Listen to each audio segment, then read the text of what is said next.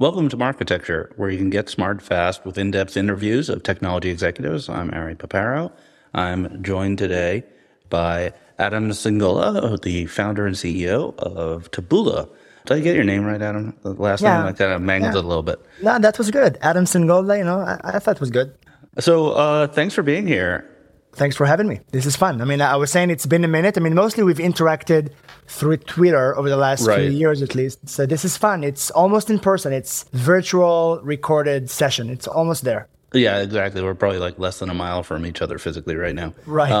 So I think what's interesting is that probably everyone knows basically what Taboola does. But in this conversation, let's go a level more in depth. So why don't you just kick us off? Like, how do you think about your offering? How do you describe it to people? Yeah, well, I think at the highest level and why I started Taboola back then, it stems from my belief that there needs to be a recommendation engine for consumers outside of walled gardens. So as you visit websites that you love, apps on your phone, maybe connected TV one day, maybe one day in your car, you only have 24 hours a day, you'll never have enough time to do all the things you want to do. Something should help you kind of discover, content, videos, products, and over time, other things that you may like but never knew existed. That is kind of the foundation for why Taboola exists. And in many ways, that's what makes companies like, Instagram and Twitter and WeChat and TikTok great, because they're amazing recommendation engines just serving themselves. And we want to serve everyone else. More one level down, you've all seen us before. If you went to websites like, ESPN or CNBC or USA Today or The Independent in the UK, a lot of times you would see Taboola at the bottom of the article as you finish reading the article saying you may like. It mimics a social feed. It will say more from CNBC. We call that organic recommendation. And then side by side to that or below that, it will say paid or sponsored, which is a recommendation paid by an advertiser that can be a retailer or a brand or mid-funnel direct-to-consumer advertiser. And that's mostly what consumers see. There's a lot more to expand on how we do our business, but at the high level, that's how people usually experience it. Right. And the publishers get two benefits. They get more engagement from their audience and they make money.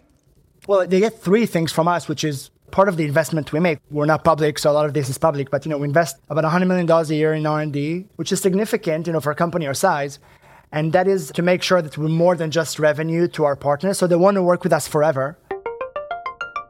You're probably head-to-head with your rival Outbrain, like on most deals. And so the thing that you're trying to win on is better monetization and tools. And audience.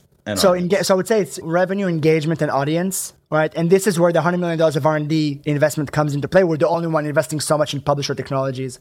So the publisher would say, who pays me the most? One. Let's say that's Taboola by about 30-50%. And then they say, well, that's a CPM discussion. Great. Who's going to give 1,000 writers on my organization something they can use every day to be smarter? Who will give me data that I can't get otherwise? Who will help me diversify my revenue? How can I get into e-commerce? And you need an answer to those questions, because those are fundamental questions in 2023. And the last one is, how do I get more people to my site? Because I'm shrinking, or I may be shrinking because TikTok is after me. So if you have an answer to all those questions, you're going to meet people who decide on 3, 4, 5, 10 years. And if you don't, you're more of a EdTech CPM thing, and that's fine, but that's not going to give you 10-year partnerships. I don't think so. You brought it up. I have to ask. This Yahoo partnership with a 30-year term. It just gave everyone on the entire internet a little bit of a smile. It's like 30 years ago, the internet didn't exist, right? Like commercial internet didn't exist. I had an AOL CD in my computer. 30 years from now, do we think that Taboola is going to be serving ads on Yahoo Mail? We'll do a lot more than that. So first of all, Yahoo, what an amazing deal. I would say why not 50 years, but let's go with the 30, which is what we signed. First of all, I think they have on their own such an amazing opportunity with Jim Lanzones and Apollo and Matt and Elizabeth. These are NBA team that joined this company to take it to the moon and back. And that's very exciting. If you look in that business, there's so many things they already do, but they can do. And this is before Taboola, right? That's just a company that I think will go up and right on its own in terms of so many opportunities they sit on. They reach almost 900 million people a month. They're huge in e-commerce, huge in emails, the biggest in finance, the biggest in sports, the biggest in youth. That's just them. And then from my perspective, to partner with that team is great. The native advertising opportunity, which is about $1 billion a year, is significant. And I think that's, to me, a big step forward towards fulfilling our vision so that advertisers can rely on Taboola, not just, Google and Facebook. And I think there's going to be a lot of growth, So, like I said, e-commerce and header bidding on display and maybe audience opportunities, data segments, contextual data segments as privacy, is creeping in. All those things will require many, many, many years. And I think a lot of alignment. And, maybe 1 billion becomes 2 billion or 3 billion. So I think 30 years is a good, good place to be.